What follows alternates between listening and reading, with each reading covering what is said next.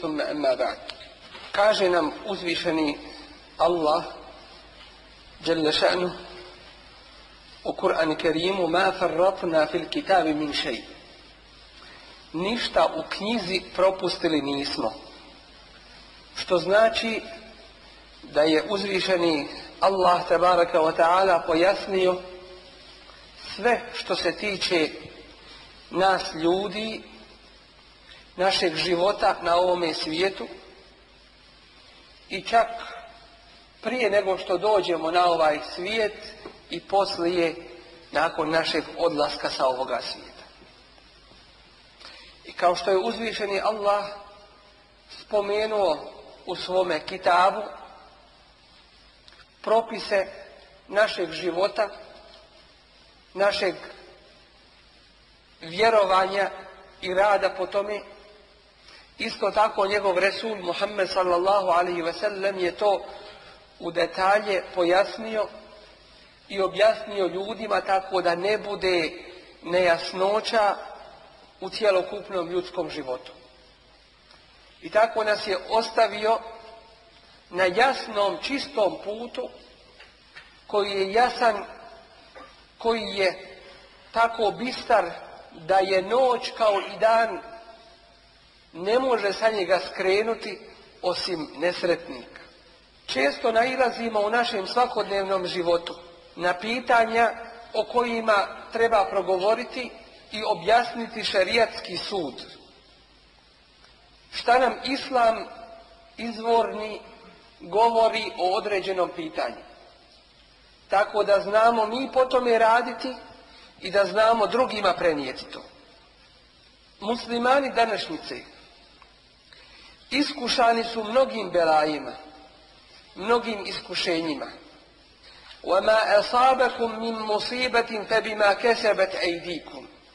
Koji god musibet da vas zadesi, to je zbog toga što su to zaradile vaše ruke. Od ovih mnogih musibeta u kojima danas muslimani žive jeste musibet u našoj vjeri. To jeste da muslimani danas olahko drže do svoje vjere. Ono što znaju od vjere ne drže se mnogo toga i ne drže mnogo do toga. Ako radi, mnogi opet od njih ne rade to trajno, već ponekada izvršavaju.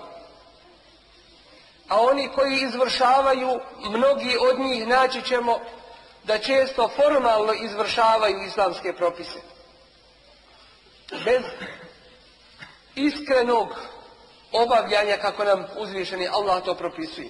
Od toga su nam došli mnogi belaji i musibeti.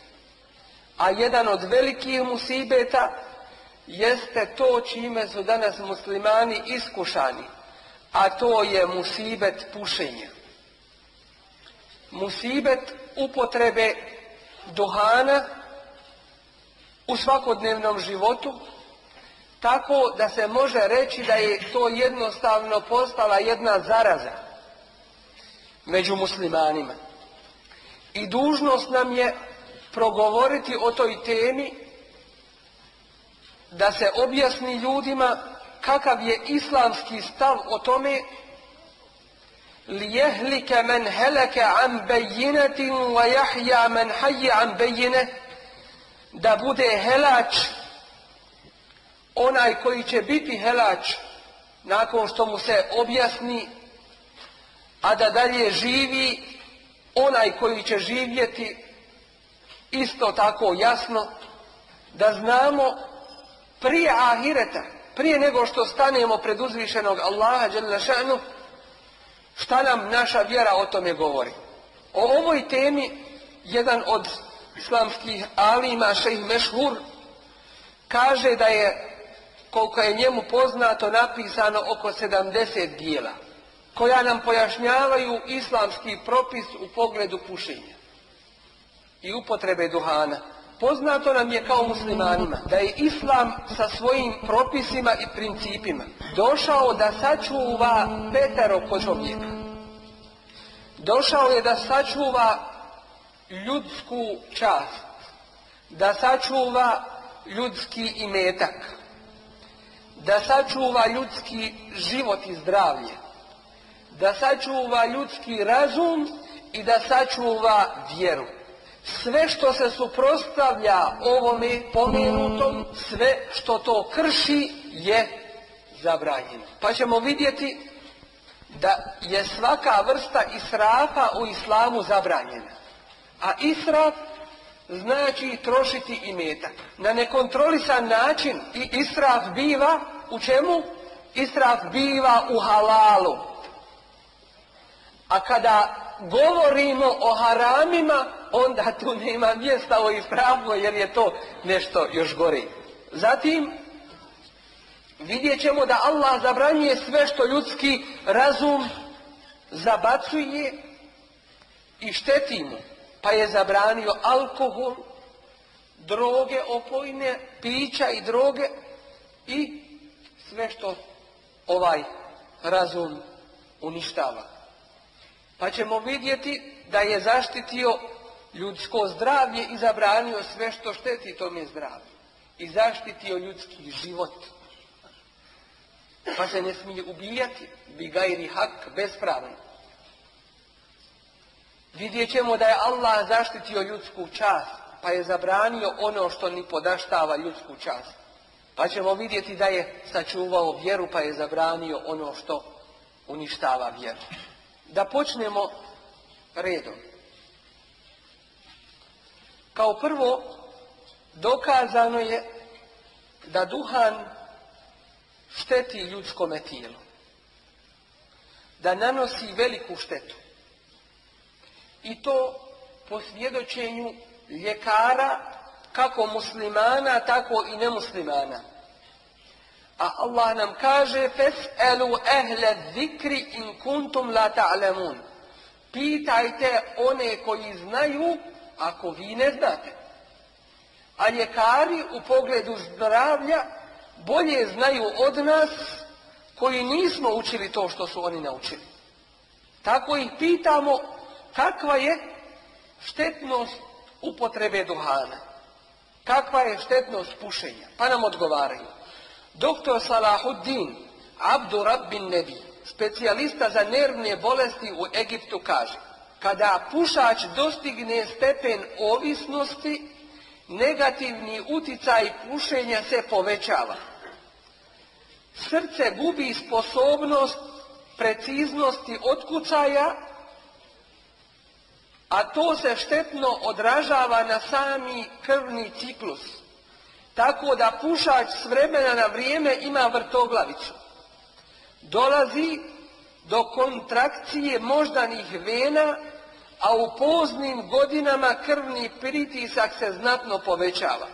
Organi za probavu i disanje također nisu pošteđeni. Pušač gubi apetit i ima žestok kašalj. U slučaju kada oslabi nervni sistem, pušač osjeti utrnulost i malaksavost, to jeste klonulost udova. Na godišnjem kongresu doktora u Americi, održanom u Čikagu 1966. godine, glavna tačka dnevnog reda bila je opasnost pušenja. A kulminaciju zabrinutosti izazvao je podatak da je rak pluća najmanje opasna bolest koja može da pogodi pušača. Dakle, sve drugo što snađe pušača opasnije po njega. Doktor Edward Killer Hammond, direktor statističkog centra u Americi, pri odsjeku bolesti raka konstatuje da je rak pluća zanemariv u odnosu na druge štetnosti prouzrokovane konzumiranjem duhana. Početkom 60. godina ovog stoljeća broj smrtnih slučajeva izazvan rakom pluća naglo se povećao kod oba pola, s tim što su muškarci znatno brojniji. Štetnost pušenja se također ogleda u izazivanju drugih opakih bolesti, između ostalih raka na želucu, oboljevanje krvnih sudova, slabljenje vida. Kod trudnica može čak doći i do pobačaja. A novorođenče koje se rađa biva sa znatno manjom tjelesnom težinom. Svjetske zdravstvene organizacije navode da u Americi svake godine umre oko 346.000 osoba zbog posljedica pušenja. U Velikoj Britaniji 55.000, u Švedskoj 8.000. Statistika također govori da svake godine umre 140.000 malodobnika od posljedica pušenja. Potvrđuje se da 90% onih koji su pogođeni rakom, da su oni bili pušači. 10% oboljelih od raka. Poznato nam je da kada zimi ložimo vatru pećima starinskim, kojih još ima kod kuće, potrebno je svake godine pročistiti odžak, solinare i tako dalje. A kako se čiste ljudska pluća od toga dima koji se svakodnevno u njih ubacuje? Kada su uzeli i izvadili pluća jednog koji je umro od raka, izvadili mu pluća, ljekar taj pred svojim učenicima uzima i cijedi iz njih, stišće ih i cijedi, i iz njih izlazi crna materija, katran. A kada ih otvara, vidi unutra da su one ćelije, da je to začepljeno, da je to zapušeno. Vidimo kolika je štetnost po zdravlje čovjeka u tome. Vidimo da, posebno u novije vrijeme, mnoge države su ograničile pušenje u sredstvima javnog prijevoza, u zatvorenim ustanovama i na drugim mjestima gdje će ljudi i oni koji ne puše biti pogođeni tim. Dokazano je u savremenoj medicini da u duhanu postoji otrov koji se zove nikotin. Pa je dokazano time što je uzet jedan živi zec i u njega su špricom ubacili, injekcijom ubacili su nikotina. Pa je bio vrlo brzo opijen i nakon toga je umro. Jedan njemački ljekar je izjavio da čovjek koji puši, ako uzme nekoliko cigara pa ih ispuši jednu iza druge, to mu ispuni njegova prsa tako da mu se desi jedna vrsta opijanja. Bude na jedan način opijen. A jedan od onih koji su uzeli da i to probaju, kaže to je sasvim tačno. Dakle, kod takve osobe se dešava jedna vrsta opijanja kao što se dešava opijanje od alkohola. Da vidimo neke statističke podatke u svijetu koji nam govore o štetnosti duhana. 400.000 osoba svake godine, rekli smo, umre u Americi zbog posljedica pušenja. U Italiji 70.000 i tako dalje. Da se podsjetimo ovdje šta to duhan u sebi ima štetno, šta to on u sebi sadrži, pa uzrokuje ovoliku smrtnost i uzrokuje ovolike i ovakve štetne posljedice. Duhan se sastoji iz skupine otrovnih materija, a ne samo od nikotina, kako to smatra većina ljudi. Pojedine supstance koje sadrži duhan otrovnije su od samog nikotina, a neke od njih su sljedeće. Gas, takozvani prvi ugljen oksid, otrovan je. Drugo, olovna materija, jako je otrovna i koncentriše se tako da tijelo nije u mogućnosti da je se oslobodi. Treće, benzoberin, koji je neposredni uzrok raka. Četvrto, nikotin, jako otrovna materija. Ako bi se odjednom 50 miligrama ubrizgalo nikotina u čovjekove vene, uslijedila bi trenutna smrt. Peto, radioaktivni plonijum nagomilava se u plućima pušača i napada ih. 6. Katran, to je žuta ljepljiva materija zbog koje požute zubi pušača, a on izaziva karijes i napada nepce. Boja katrana se jasno vidi na filteru ispušene cigarete kao i na prstima pušača. Ovo je ujedno i najotrovnija materija duhana. 7. Arsen. Koristi se za uništavanje insekata, a 10% od ove otrovne materije ulazi u pluća pušača prilikom pušenja. 8. i posljednje, alkohol i druge supstance koje daju okus cigareti i čuvaju njenu vlažnost, dok ne dospije do potrošača. Koji su to šerijatski dokazi, pored spomenute štetnosti od duhana, na koji nam ukazuje Kur'an i sunnet Rasulullaha sallallahu alaihi ve sellem? Duhan nije bio poznat u vrijeme spuštanja objave, već je otkriven kasnije.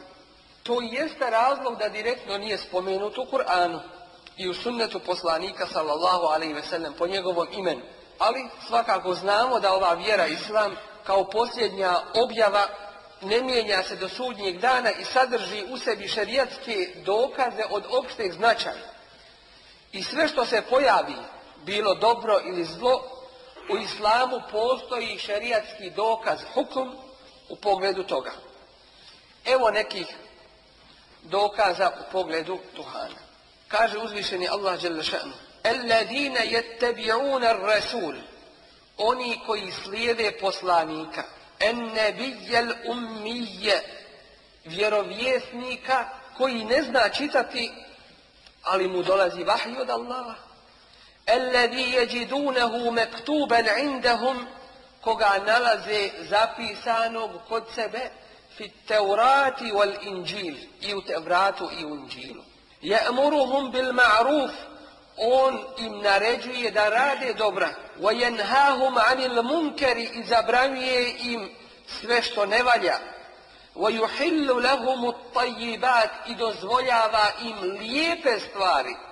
Wa yuharrimu 'alayhim al-khaba'ith, a zabranjuje im ružne. Ovaj plemeniti ajet zabranjuje sve što je ružno. El-haba'ith, ova imenica, ima više značenja. Neka od tih su loše, odvratno, pokvareno, zločudno, nevaljasto. Sve to nosi ta riječ haba'ith. Sve što je štetno, sve što ne valja.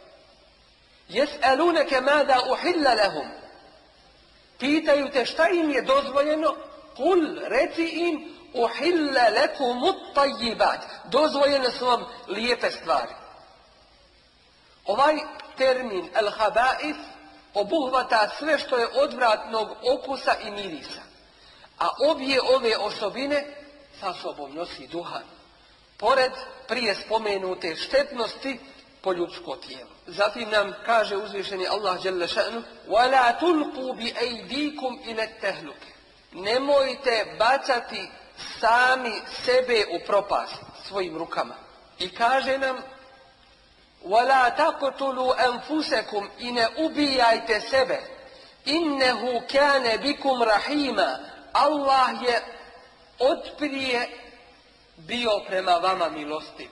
Što znači, ako neko upotrebljava duhan, to znači ako umre i dokaže se da je uzrok njegove smrti bio zbog raka ili neke druge bolesti uzrokovane duhanom, takav se smatra da je sam sebi život oduzeo, da je učestvovao u oduzimanju svoga života.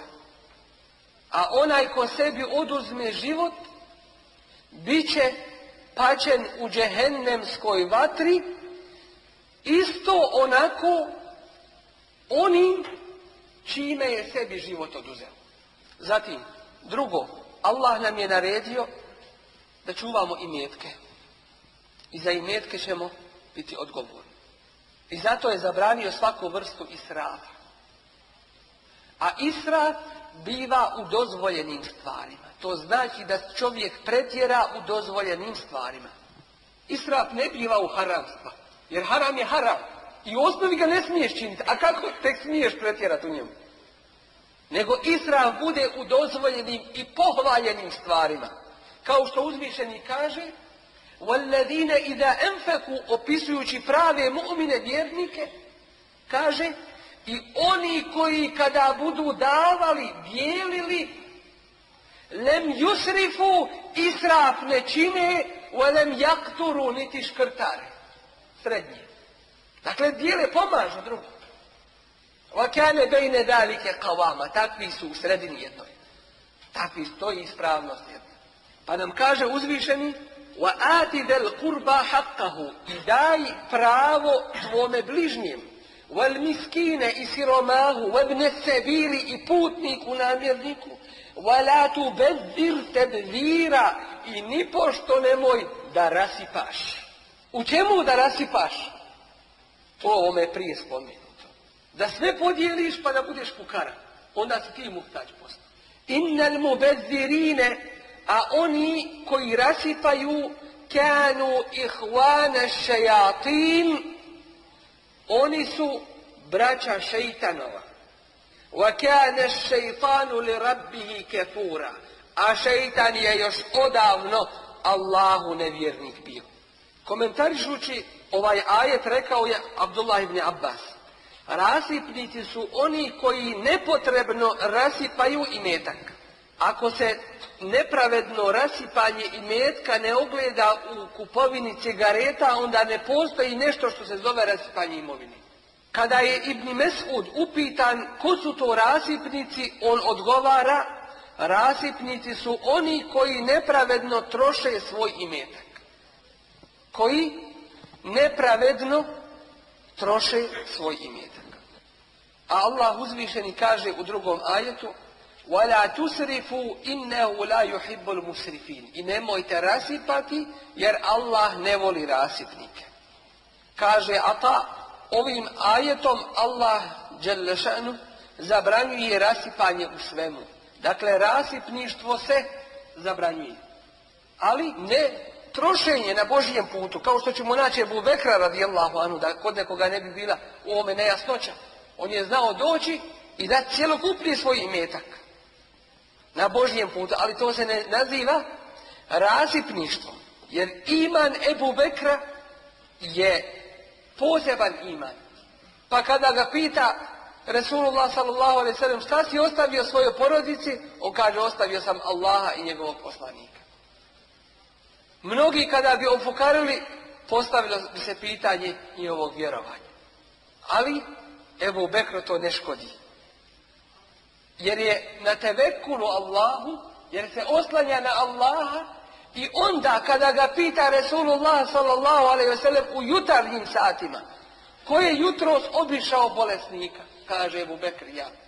Ko je jutros zapostio? Kaže ja. Sam imam Mufesira Ibn Đerir et-Taberi smatra ovu zabranu opšte važeću za sve u čemu se ogleda rasipanje. A Ibn Kesir kaže mišljenje imama et-Taberija bez sumnje je ispravno. Resulullah sallallahu alejhi ve sellem nam kaže u svome hadisu Allah ne voli troje. A u predaji Muslimovoj stoji Allah je zabranio troje. Prvo, rekla kazala, prenošenje riječi, drugo, puno pitanja i treće, rasipanje imetka. Dakle, iz ovoga razumijemo jasno da je kupovina duhana i pušenje bez sumnje rasipanje imovine.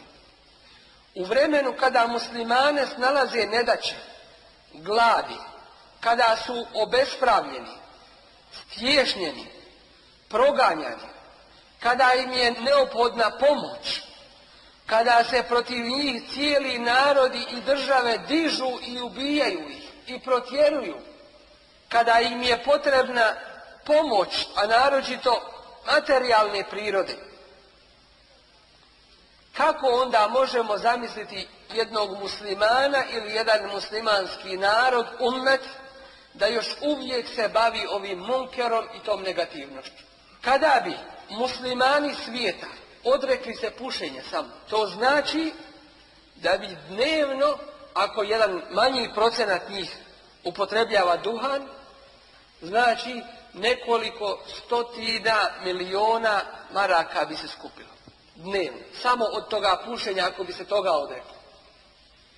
Kod naših muslimana u Bosni, kada bi se odrekli pušenja, dnevno bi se sakupilo nešto oko 250 do 300 hiljada maraka.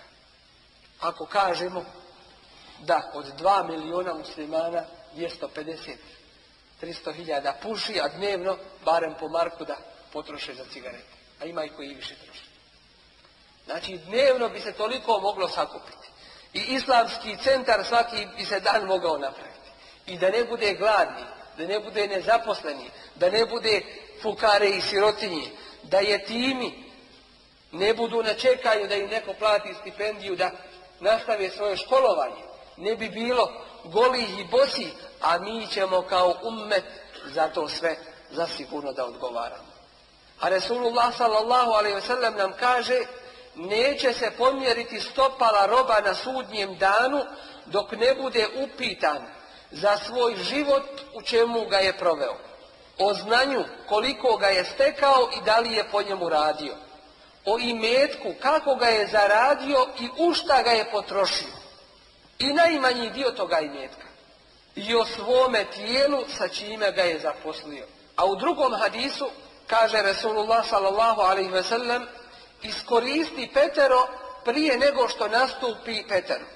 Iskoristi mladost prije starosti, i zdravlje prije bolesti, i bogatstvo prije siromaštva, i slobodno vrijeme prije zauzetosti, i život prije smrti. A Allah uzvišeni nam kaže: ja ejuhallazina amanu, ovi koji vjerujete, la ta'kulu amwalakum bainakum bil batil. Nemojte jesti imetke jedni drugih nedozvoljeno. A od nedozvoljenih stvari jeste prodaja i kupovina cigareta.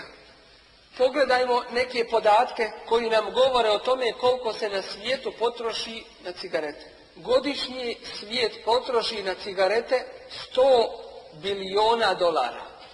Kada bi se ta sredstva uložila na dobrobit čovječanstva, da se izgrade bolnice, da se siromašni nahrane, da oni koji ne imaju odjeće da se obuku, da se pomogne, zasigurno da bi se čovječanstvo uveliko promijenilo i da bi se život na ovome svijetu uveliko promijenio. Allah uzvišeni nam kaže dalje: وَلَا تَقْتُلُوا أَنفُسَكُمْ, i ne ubijajte sebe. Ovaj ajet znači i ne ubijajte sebe i ne ubijajte druge. Jer kad muslimane ubijaš, kao da si ubio sebe. Kad sebe ubijaš, ubio si jednog člana muslimanske zajednice. A onaj ko puši ne samo da nanosi štetu sebi, nego nanosi štetu i onima koji su u njegovoj okolini. Prenosi Ubadet ibn Samit i Abdullah ibn Abbas da je Božji poslanik alejhi selam rekao: zabranjeno je štetu činiti sebi, a isto tako i drugome. Ovo je jedan od najjasnijih dokaza iz poslanikova sallallahu alejhi ve sellem sunneta o zabrani pušenja. Resulullah sallallahu alejhi ve sellem ovim hadisom zabranjuje nanošenje štete sebi i drugima. A to smo vidjeli iz citiranog ajeta. Ne ubijajte sebe i ne ubijajte druge, to jeste muslimane. A niko ne može opovrgnuti naučnu konstataciju da pušenje pričinjava štetu pušaču i onima oko njega. Poslušajte jedan podatak u kome se kaže: neprestano u svijetu se povećava pušenje, pored činjenice da pušenje ubija jednog čovjeka svakih 13 sekundi. Dakle, svakih 13 sekundi, ako se godišnje uzme procenat koliko ih umre od pušenja, i podijeli se na broj dana i sata i minuta i sekundi, onda se dođe do podatka da svakih 13 sekundi jedan čovjek umre od pušenja. I pored toga povećava se broj pušača. Dakle, šeitan radi i odrađuje revnosno svoj posao. Nadalje, Džabir ibn Abdullah prenosi da je Allahov Resul alejhi ve sellem rekao: ko bude jeo bijeli ili crveni luk, neka se izdvoji iz mesdžida, neka se ne približava našim džamijama i neka sjedi kod svoje kuće. Neka sjedi kod kuće. A u Muslimovoj predaji stoji: neka se ne približava našim mesdžidima, jer zaista meleke uznemirava ono što uznemirava čovjeka. Poznati alim Šejh Nasiruddin Albani kaže: to je dakle poslanikov sallallahu alejhi ve sellem sud u pogledu onoga koji je jeo luk. A luk je koristan za organizam i halal je, nije zabranjen luk da se jede. I ovakav je propis u pogledu onoga koji jede luk pa hoće da dođe u džamiju. Resulullah sallallahu alejhi ve sellem kaže: neka nam se oni ne približavaju, koji su jeli luki, da dođu u džamiju. Jer uznemiravaju meleke, a meleke uznemirava ono što uznemirava i čovjeka. A normalno da i ljude to uznemirava. Pa kaže: ovo je poslanikov sallallahu alejhi ve sellem sud u pogledu onoga koji je jeo luk. A luk je koristan za organizam i halal. I kaže Resul alejhi ve sellem za njega da sjedi kod svoje kuće. A šta je sa onim koji puši cigarete, koje su odvratne i otrovne? Hoćete li uzeti pouku o razumom obdareni? Kaže ovaj alim. Razlog zbog kojeg je poslanik alejhi ve sellem zabranio dolazak u mesdžid onome koji je jeo luk, to je neprijatan miris koji ometa klanjače. Kakav je onda hukum ili propis o pušenju koji je daleko neprijatnijeg mirisa od luka? Pušači svojim neprijatnim mirisom uznemiravaju klanjače. A to najbolje znaju oni koje je Allah dželle šanuhu sačuvao ovog zla. Ovo je potpuno oprečno sunnetu, koji postiče da se klanjač prije polaska u mesdžid namiriše najljepšim mirisom, da očisti misvakom svoja usta. Prenosi se od El-Bejadija da je poslanik sallallahu alejhi ve sellem jedne prilike došao, a ljudi su klanjali i dizali svoje glasove učeći Kur'an, pa je rekao: zaista svaki klanjač tajno moli svoga gospodara, pa pazite čime ga molite i ne dižite svoje glasove jedne iznad drugih učeći Kur'an. Dakle, Resulullah sallallahu alejhi ve sellem zabranio je da klanjač diže svoj glas. Zato jer time ometa svoga brata koji se tako isto obraća uzvišenom Allahu. Iako učenje Kur'ana se smatra među najvrijednije ibadete. Kolika je onda strogost zabrane ometanja klanjača neprijatnim mirisom duhana? Kaže Ibn Abdul Ber: ako je muslimanu zabranjeno da uznemirava svoga brata učenjem Kur'ana, uznemiravanje na drugi način je još strožije zabranjeno. Slično ovome kaže i Šejh Zurkani. Pušaču su otežani neki ibadeti, naročito post u dugim ljetnim danima. Potreba pušača za duhanom je daleko veća od potrebe za jelom i pićem. Da bi nakon svega taj časni ibadet posta krunisao onim što Allah dželle šanuhu ne voli. Ovo je slučaj sa obaveznim postom mjeseca Ramazana. A o dobrovoljnim nafilama posta, kao što je ponedjeljak, četvrtak, 3 dana u mjesecu, koji se zovu bijeli dani, ejamul bid, to jeste 13., 14. i 15. dan hidžretskog mjeseca, većina pušača na takav post i ne pomišljaju. Od Ebu Hureyre radijallahu anhu se prenosi da je poslanik alejhi salatu vesselam rekao: o ljudi, Allah je lijep i ne prima ništa drugo osim lijepo.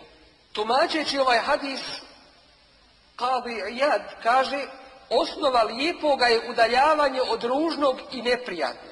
A Imam Nevevi kaže, ovaj hadis je dokaz da piće, hrana, odjeća i slično moraju biti jasni halal u koji ne ima nimalo sumnje. Dokazano je da od pušenja, pored prije spomenutog i rečenog da šteti zdravlju, da šteti taj okolini i ibadetu koji čini, da šteti njegovom imetku, da šteti njegovom životu, jer ubija isto tako, potvrđeno je da duhan, to jeste njegova upotreba, ima loše posljedice i na ahlak u društvu. Od toga je da često čovjek bude prisiljen, kada ne ima mogućnosti da zapali cigaretu, traži od drugih. Pa je to jedna vrsta prošnje. Dođe i prosi od drugih, hoćeš mi dati jednu cigaretu. Toliko ta ovisnost postaje o tome. Mladić koji puši bude prinuđen da ukrade od svoga oca i od svog komšije da bi kupio cigarete. A sudnice su primijetile da 95% onih koji se bave nedozvoljenim stvarima su pušači. Dalje, ono što ima lošu posljedicu jeste da čovjek pušenjem oponaša druge, oponaša one koji su asije uzvišenom Allahu dželešanu i nepokornim. Gdje se puši? To su birtije, to su razne kahvane sa muzikom i plesačice, to su kockarnice. Kada bi neko došao u džamiju i zapalio cigaretu, da li bi to nama bilo normalno? Ne bi nikako. Svak bi to rekao, šta to radi, što ne valja, makar i onaj koji puši. Rekao bi duhom, to ne valja. A zar valja i na drugom mjestu? Jer musliman je musliman i u džamiji i van džamije. Dalje, zar dolikuje pametnom, a musliman svakako treba da bude pametan, da ono što sada stavi u svoja usta, do sekundu dvije baci pod noge i pogazi.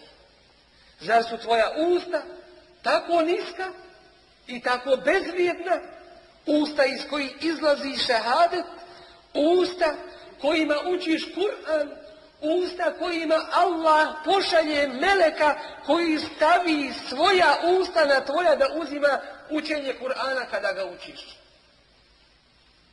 Zar je to tako kod tebe došlo da ono što držiš u svojim ustima sada do sekundu dvije baciš pod noge i zgaziš?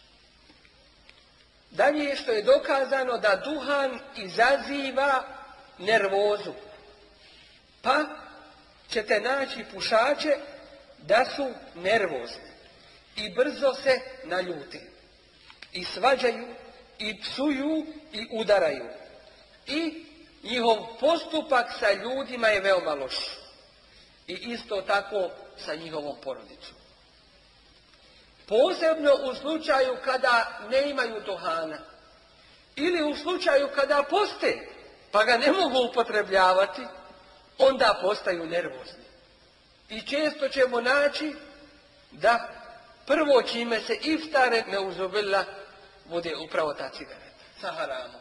Isto tako pušač daje svojoj okolini i mlađima posebno jedan loš ders i lekciju.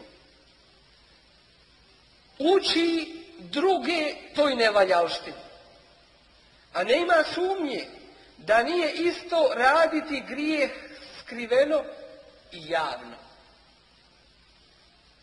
Razlika je velika. Jer za ono javno što činiš, ne samo da ćeš imati odgovornost za sebe, već ćeš imati odgovornost i za druge. Što si ih naveo, što si bio uzrokom da se oni za tobom povedu. I naći ćemo mnogo djece koja su se propušila, naći ćemo ih da oni pokušavaju imitirati starije. i misle da je to jedna lijepa osobina i da to pametni i mudri radi.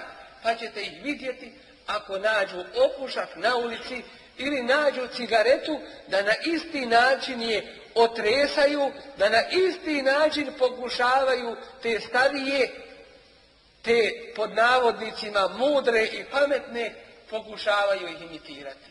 Dijete hudo, nije mu ni zamjeriti u tome slučaju, jer ono misli da se u svemu na starijeg i na velikog ogleda, a dijete bi želilo na taj način da postane veliko.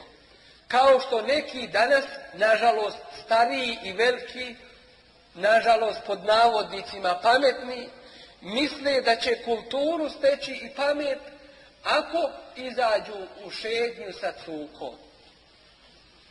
I misle da je to moderno, lijepo, to je pohvalno. Allah je stvorio toga psa da tebi hizmet čini. I u dvije situacije možeš ga držati, kao lovačkog psa ili psa čuvara, ali okrenula se situacija, pa je mjesto da taj pas hizmet čovjeku čini, čovjek uzme pa hizmet čini psu, pa ide u prodavnicu pa mu kupi, pa mu tanjir istrese, servira zapravo, izvinjavam, pa mu onda nagodi, pa onda hoće obaviti svoju potrebu i pašće ima isto tako svoju potrebu. Pa hoće ovo, pa hoće da ga izvede malo na sukak jer će podivljati u kući i tako dalje i tako dalje. Vidimo da se kod takvih dunjaluk naopako okrenuo, izvrnuo se skroz. Isto tako je dokazano da pušenje kod žena uzrokuje u tome što gube svoju ljepotu, koju im je Allah dao. A da ne govorimo o lošem mirisu koji izlazi iz njihovih usta, o tome kako daje lošu sliku svojoj djeci, i tako dalje, i tako dalje. Šta nam kažu islamski učenjaci o pušenju? Kaže imam Mufesir Abdurrahman Es-Sa'di, pušenje je haram kao i sama trgovina duhanom. Kaže poznati alim El Mubarak Furi, štetnost duhana je dokaz o zabrani njegove upotrebe. Kaže šejh Muhammed bin Salih El-Usejmin, pušenje je haram, a potom navodi niz šerijatskih dokaza prije spomenuti. Kaže šejh Ibn Baz, pušenje je haram i nije dozvoljena prodaja cigareta, niti bilo kakva trgovina njima, isto kao i kod alkohola. Onaj ko puši ili prodaje duhan, dužan je tražiti oprosta od Allaha dželle ve ala i da se pokaje za ono što je učinio i dužan je odlučiti da se više neće vratiti na to. Ono što vodi u haram i samo postaje haramom. Ono što ne dovodi do vađiba i samo postaje vađib. Pa tako, miješanje muškaraca i žena, el-ihtilat, koje dovodi do zinaluka kasnije, je haram, sa jedne strane. I drugo, voda koja ti je potrebna da uzmeš abdest koji je vađib, postaje ti samo traženje vode vađibom i dužnošću. Dakle, to je jedno pravilo iz usuli fikha. Ono što te dovodi do cilja i samo preuzima hukm i propis toga cilja. Dakle, ono što te vodi u haram i samo postaje haramom. Dokazano je danas da države onoliko koliko dobiju carinama i raznim dađbinama od uvoza i prodaje duhana, puno više od toga upotrebe na liječenje bolesnika i na mnoge štetnosti koje duhan izazove. Postavlja se pitanje, kada se spominju razni mezhebi, šta oni kažu o ovome pitanju? Pošto kažemo u to vrijeme nije bilo pušenja, naći ćemo među ulemom raznih mezheba da su kasnije, a pripadnici su tih mezheba, da su donosili šerijatske hukmove i sudove u pogledu toga. Pa tako kaže Ibnu Abidin, ako se dokažu, a mi smo već rekli on u svoje vrijeme, tada nije mogao to na ovaj precizan način dokazati. Kaže, ako se dokaže štetnost duhana i da u njemu nema koristi, kao što smo vidjeli, fejeđuzul ifta'u bi tahrimihi. Dozvoljeno je reći da je haram. Po kom mezhebu? Smijete li reći? Po hanefijskom mezhebu. Neka dobro čuju oni koji kažu, pa može se, to je mekruh. Šta znači mekruh? To je pokuđeno, to je nešto što ne valja. To je nešto što ne smije se raditi. A kako možemo i šta možemo reći o onome koji je predvodnik muslimana kao imam, stane pred džemat? Loš li je taj imam? I loš li je taj uzor takvim džematlijama? Šafije kažu, haram je prodavati duhan. Hanbelije kažu, od onoga što je spomenuto od sunneta Resulullahovog sallallahu alaihi ve sellem i govora učenih, jasno nam je da je haram pušiti. A Malikije kažu, nije dozvoljeno da bude imam onaj ko puši. Da ponovimo, nije dozvoljeno da bude imam onaj koji puši. Da ne govorimo, je li dozvoljeno da bude muftija, da bude kadija, da bude nešto veće i nešto veće. Bez obzira o kome se radilo, ili halifa možda. Kažu, nije dozvoljen imamet onoga koji puši. Niti je dozvoljeno trgovati duhanom. Niti onim što opija. Da ukratko, pošto je ovo dugačka tema, pošto se o ovome dugo nije govorilo i mnogi ne smiju progovoriti jer će se to na mnoge odnositi. A dužnost je reći istinu. I dužnost je pojasniti ovu vjeru. A i ovaj govor i ovi šerijatski propisi i njihovo objašnjavanje, to je sve od naše vjere. I oni koji ne tumače propise vjere i kriju ih, takvi su neuzubillah prokleti od Allaha. A oni koji ih tumače, a krivo ih tumače, oni la yuflihun, kaže Kur'an. Neće nikada uspjeti. Šta znači neće uspjeti? Ne ima im dženneta. A mjesto im je vječno u džehennemu neuzubillah. Krivo tumačite Allahovu vjeru. Dolazi čovjek Božjem poslaniku, alejhiselatu vesselam, pa kaže, eusini, wala tuksir alejje, la'alli ahfam. Božji poslaniće, ovasijeti mi, oporuči mi nešto, ali nemoj nešto puno, nešto dugo, da mogu upamtiti šta mi govoriš. A onda mu kaže Resulullah sallallahu alejhi ve sellem, la taghdab. Nemoj da se srdiš. Prenosi Buharija. Wa an Sulejman ibn Surd قال استبد رجلان عند النبي صلى الله عليه وسلم ونحن عنده جلوس. Dvojica ljudi žestoko se posvađaše kod Božijeg poslanika, ali sam, a mi sjedimo tu. وأحدهما يسب صاحبه مغضبا قد احمر وجهه. A jedan od njih napada ovoga svoga kolegu toliko razljučen da mu je lice pocrvenilo. قال النبي صلى الله عليه وسلم, a tada reče Božji poslanik alejhiselatu vesselam. Šta je rekao tada? Kaže, inni la a'lamu kelimeten law qalaha la dhahaba ma yajid. Ja znam nešto. Ako ga bude rekao, sigurno će otići od njega ta srdžba. A to je e'udhu billahi minash shaitanir rajim. Tražim zaštitu i utočište kod Allaha od prokletog šejtana. Ne ima pušenja, ne ima nečega što bismo mogli nadugo tumačiti. Zatim, kada se čovjek naljuti, kaže nam Kur'an, idfa billati hi ahsan. Ti, kada te neko napadne, na najljepši način to odvrati. A ne pušenjem i ne na nekakav drugi način. Zatim, ako je nekoga musibet našao, kaže daj mi da se malo smiri, da zapali.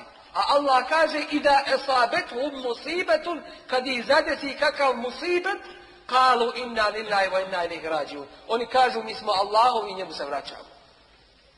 Gdje je din od nas? I gdje smo mi od dina? Onaj koji puši. Jel desnom rukom uzme da zapali lijevom rukom? Reći će, pa dobro, to nije lijepo, pa će uzeti lijevom rukom. Reći će, pa samo priznaješ da nije lijepo. Hoće li desnom ili lijevom rukom? Mi sve znamo kako ćemo sjediti, kako ćemo hodati, kako ćemo spavati, šta ćemo i kako ćemo zarađivati. Sve u našem životu nam je pojašnjeno. Ali još ne znamo kako se puši. Ne znamo kojom rukom. Zatim neki kažu, kada se rastužim, malo mi kaže lahne, malo mi razgali, kad jednu spržim. Najgori je musibet onaj koji nasmije.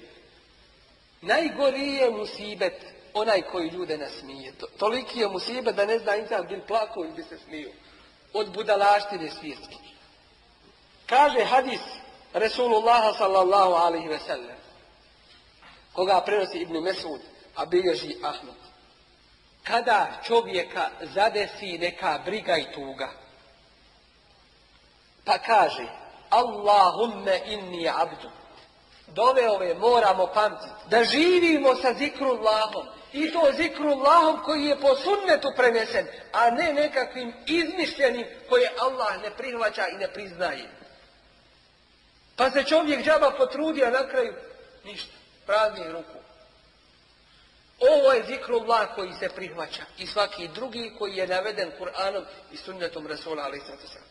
Allahumme inni abduk, wabnu abdik, وابن أمتك ناصيتي بيدك ماض في حكمك عدل في قضاؤك أسألك بكل اسم هو لك سميت به نفسك أو أنزلته في كتابك أو علمته أحدا من خلقك أو استأثرت به في علم الغيب عندك أن تجعل القرآن العظيم ربيع قلبي ونور صدري وجلاء حزني وذهاب همي. Kaže Resulullah sallallahu alejhi ve sellem, ko prouči ovu dovu, od njega će ta briga i teškoća otići. I ko je probao, uvjerio se u to. Da ti je ne znam kakav pritisak, teškoća i tegoba, ovu dovu prouči, ovo ti je, što kažu, biri lađa. Od prve ruke. I nemoj nikoga više pitat nakon Resulullaha sallallahu alejhi ve sellem što te tome poučio.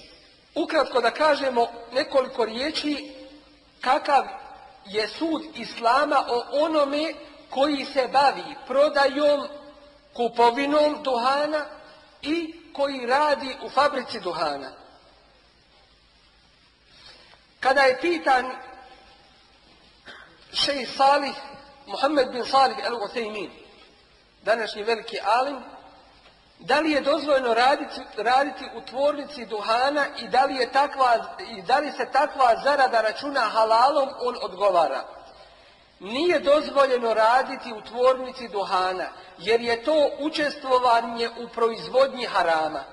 Jer uzvišeni Allah kaže وَتَعَاوَنُوا عَلَى الْبِرِّ وَالتَّقْوَى i međusobno se potpomažite u dobročinstvu i čestitosti, u bogobojaznosti. وَلَا تَعَاوَنُوا, čujte sada zabrane, a nemojte se potpomagati عَلَى الْإِثْمِ u grijehu, وَالْعُدْوَانِ i neprijateljstvu. وَاتَّقُوا اللَّهَ i bojte se Allaha, inna Allahe šedidul iqab, a Allah je taj koji žestoko kažnjava. Dakle, imetak zarađen na ovakvim i sličnim mjestima je haram. Imetak na ovakvim i sličnim mjestima koji je zarađen haram je.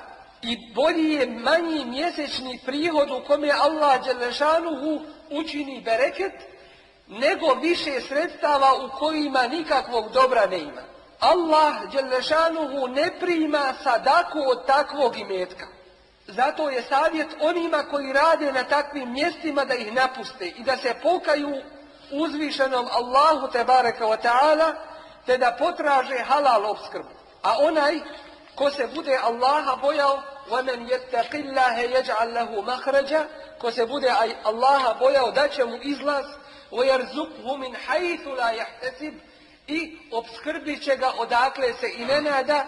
وَمَنْ يَتَوَكَّلْ عَلَى اللَّهِ فَهُوَ حَسْبُ, ako se na Allaha osloni, on mu je dovoljan. I nekoliko samo riječi i savjeta onima koji puše kako da se toga kutarišu i oslobode. Kao prvo, da se zareknu uzvišenom Allahu dželešanu, da će napustiti taj haram. Dalje, da zamole uzvišenog Allaha dželle šanuhu njegovim lijepim imenima i savršenim svojstvima, da im on olakša napuštanje toga harama. Jer onaj ko bude radio jedan haram, pa te obe dođe od njega, pa se pokaje i zamijeni te harame dobrim djelima, radi dobra djela, namjesto toga Allah mu te grijehe pretvara u sevabe. Pa neka se niko ne zavara da kaže pa ja ću grijeha zaraditi dosta, pa ću na kraju se pokajati da mi se to pretvori u sevabe. Ti ne znaš koliko ćeš živjeti. I ne daj Bože da ti dođe tvoj eđel u času kada Allahu si asija i kada Allahu si nepokoran. Da takav pred Allaha staneš. Bez teube. Dalje, da se zabavi postom i da poveća svoje ibadete tako da mu se iman uveća i da mu se iman ojača. Tako da će mu biti lakše ostaviti to. Dalje, da napusti društvo pušača koji ga na to navode. Zatim, da ostavi cigarete koje ima i da ih spali i baci i nikome ne dadne, jer učestvuje i on time u haramu.